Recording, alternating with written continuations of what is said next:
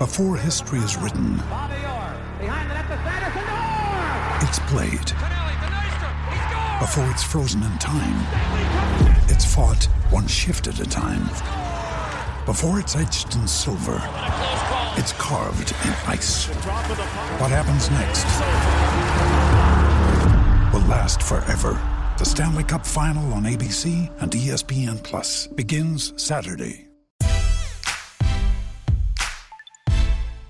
Hello and welcome to the Field Goals Podcast. I'm Brandon Schultz.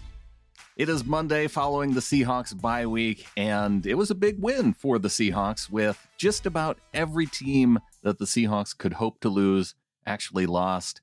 And as Seahawks fans, we know that Russell Wilson wants Odell Beckham Jr., and he is on the waiver wire, so we may see later today whether that happens. If so, I will be back here to talk about it. But I'm going to go back now and talk about something that happened last weekend when former head coach Mike Holmgren was inducted as the 14th member of the Ring of Honor against the Jaguars. And I don't think I can understate how big of a signing this was when the Seahawks were able to bring in Coach Holmgren, because after years of inferior play following the Chuck Knox era of the 80s, the fact that Seattle was able to bring in a Super Bowl winning head coach was huge at the time. It was only 2 seasons away from his Super Bowl 31 victory over the New England Patriots. The Packers had made it to the NFC Championship the season after that, and I can't remember a coach since that time who had that kind of success and then went on to become a free agent. It just hasn't happened. And so in a press conference with Seattle area media ahead of his Ring of Honor induction, Holmgren said that there was a mental health aspect that weighed on his decision to move away from Wisconsin. In a league where coaches can lose their position rather quickly, it didn't make much sense to everyone else. But a couple things. One, Seattle had offered me a position of running the whole program. That was different than in Green Bay. Although I was fortunate to have Ron Wolf in Green Bay, and that's a perfect combination. Not unlike Pete and John now with the Seahawks. So that was one thing. The other thing is just being on the West Coast, a little closer to all my family. That was another thing. The third thing was, and I'll be honest, in Green Bay, people ask me about the pressure of coaching in the NFL and all that kind of stuff. And I have to say that kind of pressure didn't bother me. That comes with the job. What I did think about there was in Wisconsin, you guys know how rabid the Seahawks fans are. In Wisconsin, the head coach of the Packers really is responsible for the mood of the entire state. And, sometimes football's important, but it should be fun. I mean, it's not, my daughter's a doctor and she saves lives. It's not like that. But to the folks there, it was important. And I felt that. That burden sometimes hit me. If we lose a game, and we didn't lose too many, it was a good run. But as an example, my wife's a social worker. And on the Monday after we lose, there was a spike in spousal abuses. I mean, it was just crazy. And so that was another reason. I think I wanted to get just change the dynamic just a little bit from how my mind was working towards this job. With John Kitna as his quarterback, he took the Seahawks to the playoffs in his very first season as Seahawks head coach in 1999. Then in 2005, he led the franchise to its first Super Bowl.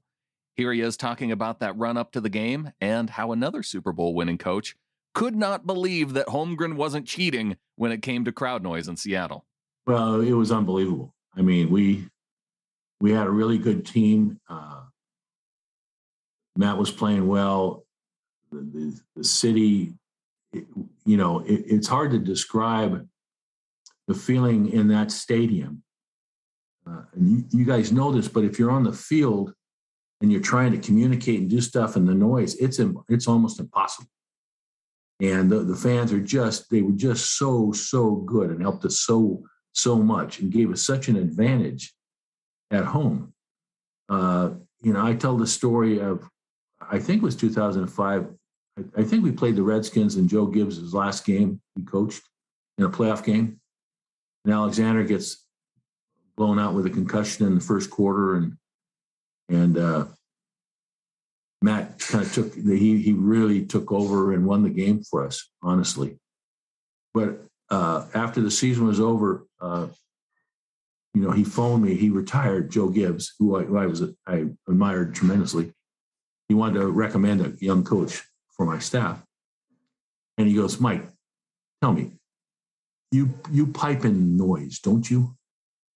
And I said, no, coach, we don't. He goes, no. I mean, come on. I coached you in college. I know you. I tried to hire you once. Tell me, I know I'm not in it anymore. You piped in noise. I said, Coach, honestly, there is no noise. That way, it's just the people are fired up. And he goes, no, stop. He goes, stop. Sometime you'll visit my car place.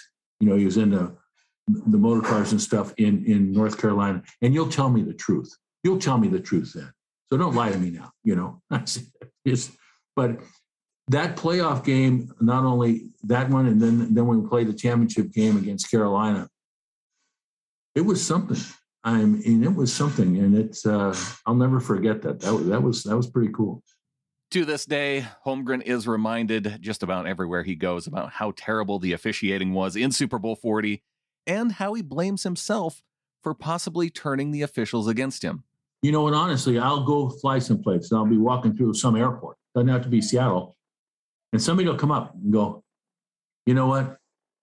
That you got screwed in that Super Bowl. It just wasn't right. I mean, somebody I don't know out of the blue. And so, I felt that was a poorly officiated game. And in that game, the officials should never be the storyline for the Super Bowl. That's ridiculous. And it was. I mean, you didn't have to be a Seahawks fan to see that. And afterwards, now I can't remember the referee there, Bill Levy. Bill Levy. He refereed my high school games in San Jose. He was a cop in San Jose and refereed my high school games. Now he's in the NFL. He's got the Super Bowl. I'm going, oh, this is going to be good. If anything, I'm going to get he might give me a little help here. And, he came out afterwards. He was the gentleman that came out afterwards, I think a couple years later, and said that, I messed up. Officials never say that. They never say it. He said, I messed up, But I'll tell you one story of that game, and I think here's where I messed up. That it was, if you remember the game, it was kind of a Pittsburgh home game. They passed out these towels. They didn't pass out towels to our fans. It was a big deal. And so you go in there, and the crowd, when we were on offense, was like a home game for Pittsburgh. And so Matt was having to bark out signals so everyone could hear.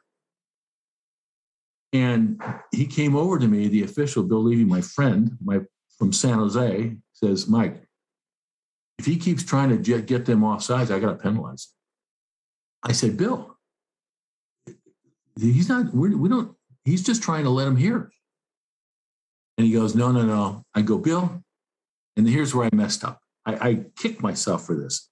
I said, don't let this game be too big for you. And all of a sudden I go, uh-oh, I shouldn't have said that. I should not have said that. Now, I'm sure it didn't affect any of his decision-making in the game, but I know it didn't help. His success in the NFL all stemmed from beginning as a high school football coach. Could the younger coach Holmgren have imagined the kind of career he would go on to have, considering where he started? No, I couldn't. And I've said this before too. Honestly, I really loved high school coaching. I was believe it or not, I taught history. I was a classroom teacher. And then I coached all sorts of stuff.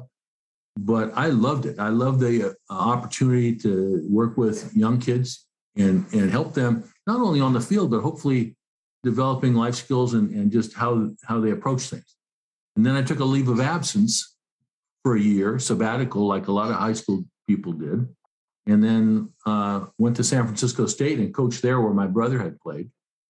And then all of a sudden, that coach knew Lavelle Edwards at BYU, and I went for the interview. He got me an interview there. I didn't want it. They worked it out, and I said, I'm not going to get that job.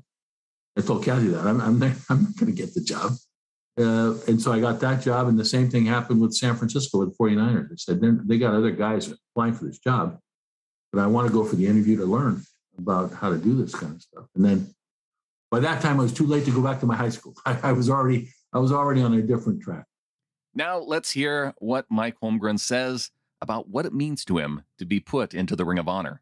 Obviously, I'm stating the obvious, but it means a whole lot. You know, our time in Seattle as a family, my time as a football coach, it's been special. It was special, and now to be able to see the name up there, honestly, it's pretty cool. I mean, it's quite an honor. I'm humbled by it. And it's going to be a good day for me and my family. And finally, here's what Mike had to say when asked if he thinks about joining the Hall of Fame one day, which, if you ask me, is long overdue. I think about it because people talk to me about it, but I think I've remained consistent, and I'm honest about this. Is that when I got into this business, particularly after high school and so on, my goal was to earn the respect of my fellow coaches so they could look at me and say, you know, he's doing a pretty good job. And that's really what I wanted. And so anything else after that is gravy. You know, I mean, it's really good. Now, to say it wouldn't be, to go in the Hall of Fame wouldn't be something special, that I wouldn't be honest. I mean, it's something. And so, you know, I'm 73 years old. Hopefully I've got some years left. Maybe it'll happen. If it does, it'll be something special too, just like Sunday will be. That's going to do it for today's show. Thanks to Wilson Kahn for helping to produce this episode. You can follow him on Twitter at Wilson_Kahn, CONN. And because it is Monday and we are expecting some news, follow along at fieldgoals.com. I will be back here with more, maybe sooner rather than later. But until then, go Hawks.